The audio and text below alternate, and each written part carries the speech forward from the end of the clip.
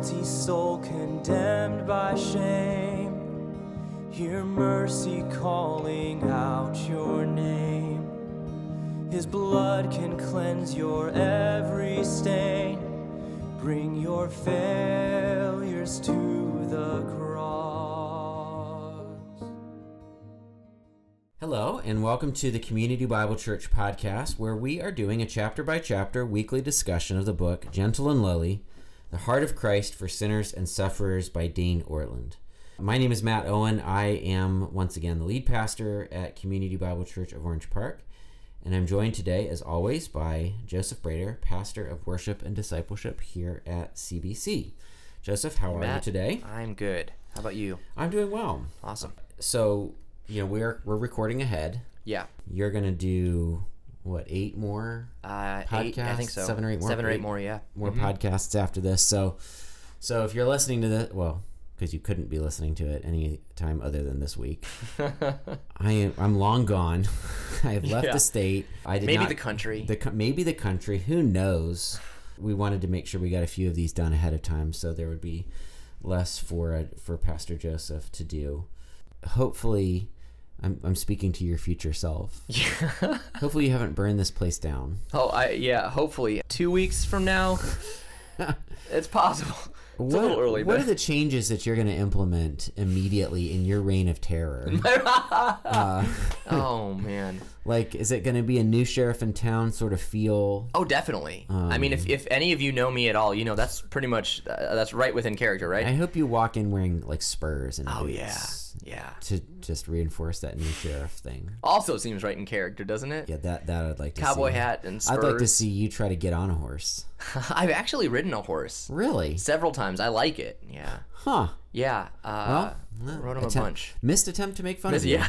Yeah. But maybe ride a horse I'm an equestrian. Yeah, not that, but maybe ride a horse like with a gun, like a cowboy, like full. That'd be cool. Well, nobody does that now. That hasn't been done in like a long time. Well, so yeah. There aren't people riding around shooting stuff on horses. There will be in 2 weeks. I don't know. Just to clarify. Yeah. You actually rode it like for real, or you were at a carnival where the horse was connected to a stick that was going around in a circle? Like you rode a real horse?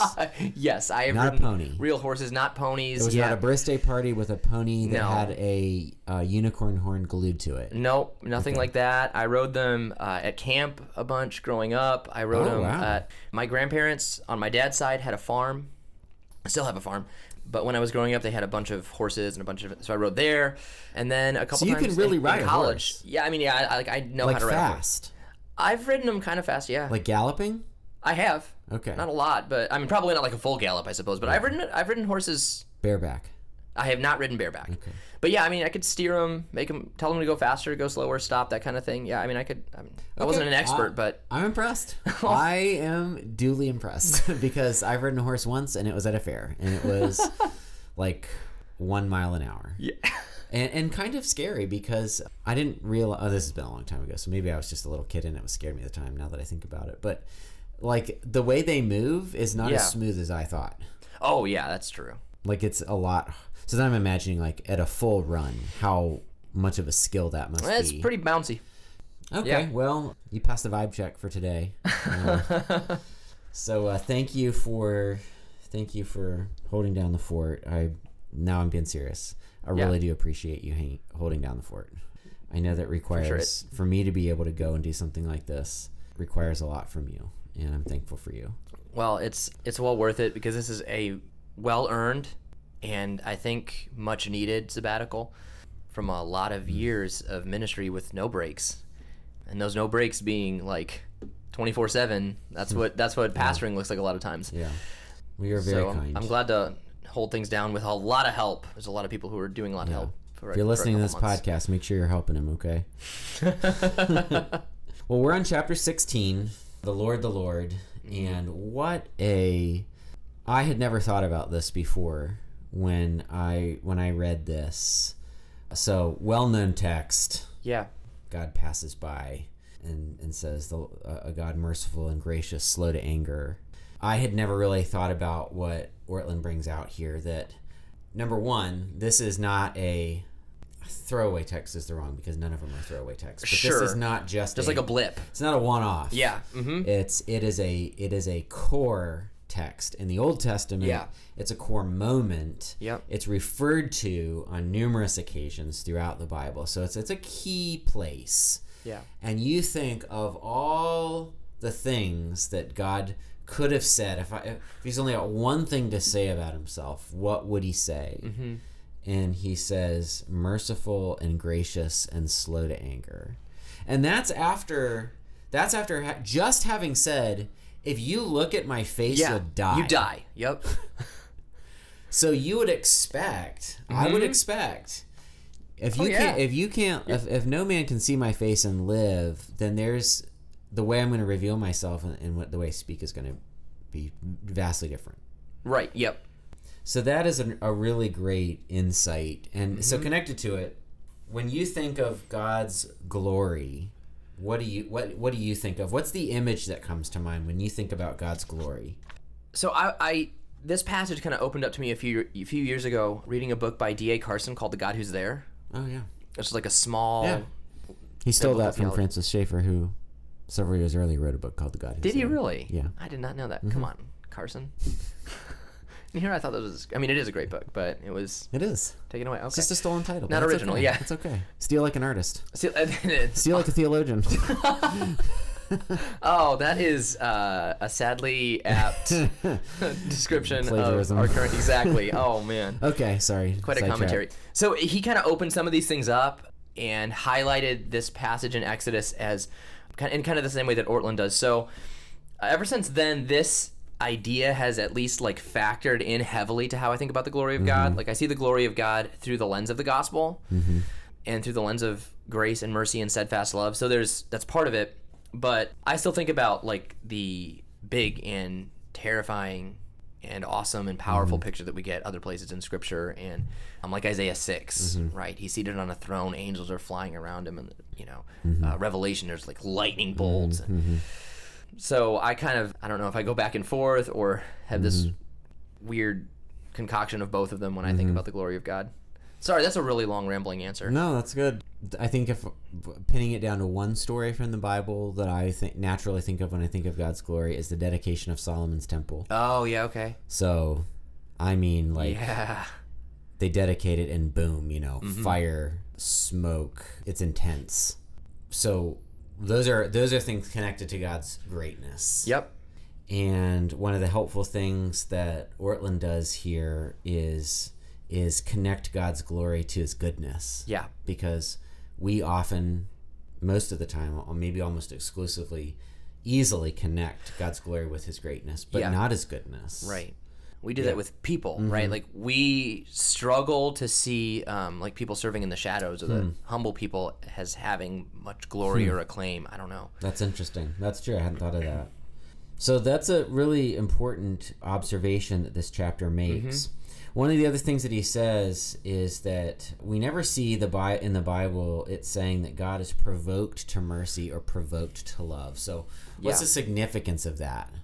I think it tells us that it just flows out of him. He doesn't need to be provoked to it because it's so natural. In the same way that he's provoked to jealousy and wrath. Like we see that kind of verbiage in the Bible. And those are important functions or actions of God. And we talked about that a little bit last week in the last podcast as well. But he's not provoked to the things that just flow from his heart. Right? Yeah. He's not provoked to be who he is. How would God be provoked to, love? Like, Right. What all do we have to do to finally elicit, Yeah. a loving response from him, to the provocation to finally get him to love or to show mercy? And that's a fascinating observation as well, precisely because it would seem that it would be much easier to be. It would seem to be the opposite, going back to his natural work and his strange work, because we aren't inherently lovable, because we are sinful. Yeah. You would think that God would have to be provoked to love us, and yet, Right.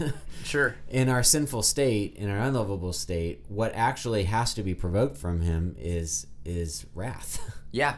or judgment. which is again a great insight of the chapter. And okay, so and this feeds into the last thing that I wanted to talk about here. One of the things that he says at the end is, he says, the Christian life, from one angle, is the long journey of letting our natural assumptions about who God is over many decades fall away, being slowly replaced with God's own insistence on who he is. Yeah. Does that resonate with you? Absolutely. Is that true for you? Absolutely. So You? Oh, for sure. Yeah. For sure. Why do we have this incorrect perspective? Because I think it's easy. That's a loaded question. It's easy to blame. Here's it. Maybe I'll prime the pump a little bit. Okay. Not that you need the pump prime, but I think the easy thing is to say, well, the churches that we've been in. Right. And there's truth to that. And there can be truth to that. That, you know, we all have perspectives based on our upbringing. Right, where there's some conditioning. But I suspect that if you were in the best church in the world, which is called Community I was Bible just going Church to say the Orange same Park. thing. It is, yeah. But if you were in the best church in the world from birth into adulthood, you'd still have problems here. Yeah. Why? I think it's just like part of being fallen and living in a fallen world. Our perspectives are wrong in our sinfulness or in our fallenness. We project a lot of things onto God. We make a lot of assumptions about God. We talked about that way at the beginning, probably chapter like 2 or 3, where we either I think we tend to either see God as just like us or totally the opposite of us, depending on how we maybe perceive some things internally. But we kind of fashion God in our own image and from our own experiences and things like that, our own fears, desires, whatever. So I think that's one thing. I think the enemy wants to do this, right? Like we're engaged in full-on spiritual warfare, and our enemy is powerful and crafty, and bad theology, probably especially slightly bad theology, misemphasized theology, is way more dangerous than most of his other tactics because it looks good and we think we're doing something good. So I think the enemy is all about trying to paint the wrong picture of God for us and trying to get us to either follow a God who doesn't really exist, quite honestly, or to be so scared of God that we run from him, exactly what Ortlund's kind of pushing against in this book, right? To have conception or vision of God that would say I can't or don't ever want to be around him because I'm just running around like with my tail between my legs waiting for the next shoe to fall. Yeah, that's right. And so that gets all of those things that you said, which are absolutely true, those things get reinforced when we come to the Bible because we see what we expect to see. Yes. So I think one of the great prayers that we need to pray whenever we're reading the Bible is that God would help us to see it for what it is. This has been illustrated for me in preaching through Genesis. And there's all sorts of things that I thought were in there. Yeah. That I just kept reading them, seeing them. But when you're really looking at it, you're like, it actually doesn't happen that way. And I was even talking to someone after church on a Sunday that said they heard what I was saying and were thought that can't be, and read it and said, I'm sure it's in here. And then they read it again and they're like, it's not in here. It doesn't say that. And it doesn't matter what that issue was. It's just right. It's just we often see what we expect to see, and because we are rebellious, because Satan has his tactics, we take that to the Bible and we assume we read it with a lens rather than seeing it, which is why it takes me to reach 42 years of age before Ortlund points out some of these things and I'm like, well, duh. right no yeah, that's what it says. I think there's a lot of people having an experience though. Yeah, it's like over the last probably 15 years, maybe going on 20 now, we kind of recovered this gospel centrality and started unpacking the gospel, and it feels like there's this movement right now that like is getting one layer deeper into it, which is awesome and collective. Yeah, not even just in our church, although it seems like it's happening in our church, and that's amazing. Like, praise God for that. Yeah. But a lot of Christians who have been chasing the gospel and diving into the gospel are sort of collectively diving a little deeper. Yeah. So I think a lot of people are having I'm having the same experience. Yeah. At 33. Yeah.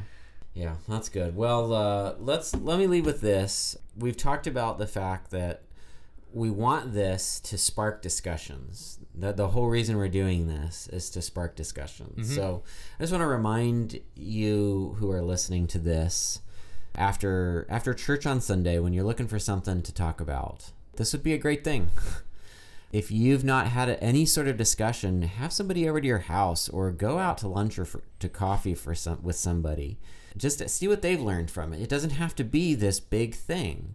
Yeah. Just have a discussion about it. What more valuable thing could we be talking about than this? Okay, well, you don't have to hear me anymore on the podcast. Any for guests, a couple months. And any guests that Joseph has will likely be much nicer to him than I've been, so that's a good break for him. But I'm gonna finish with Matthew 11:28-30. Jesus says, "Come to me, all who labor and are heavy laden, and I will give you rest. Take my yoke upon you and learn from me, for I am gentle and lowly in heart, and you will find rest for your souls, for my yoke is easy and my burden is light." Find your comfort.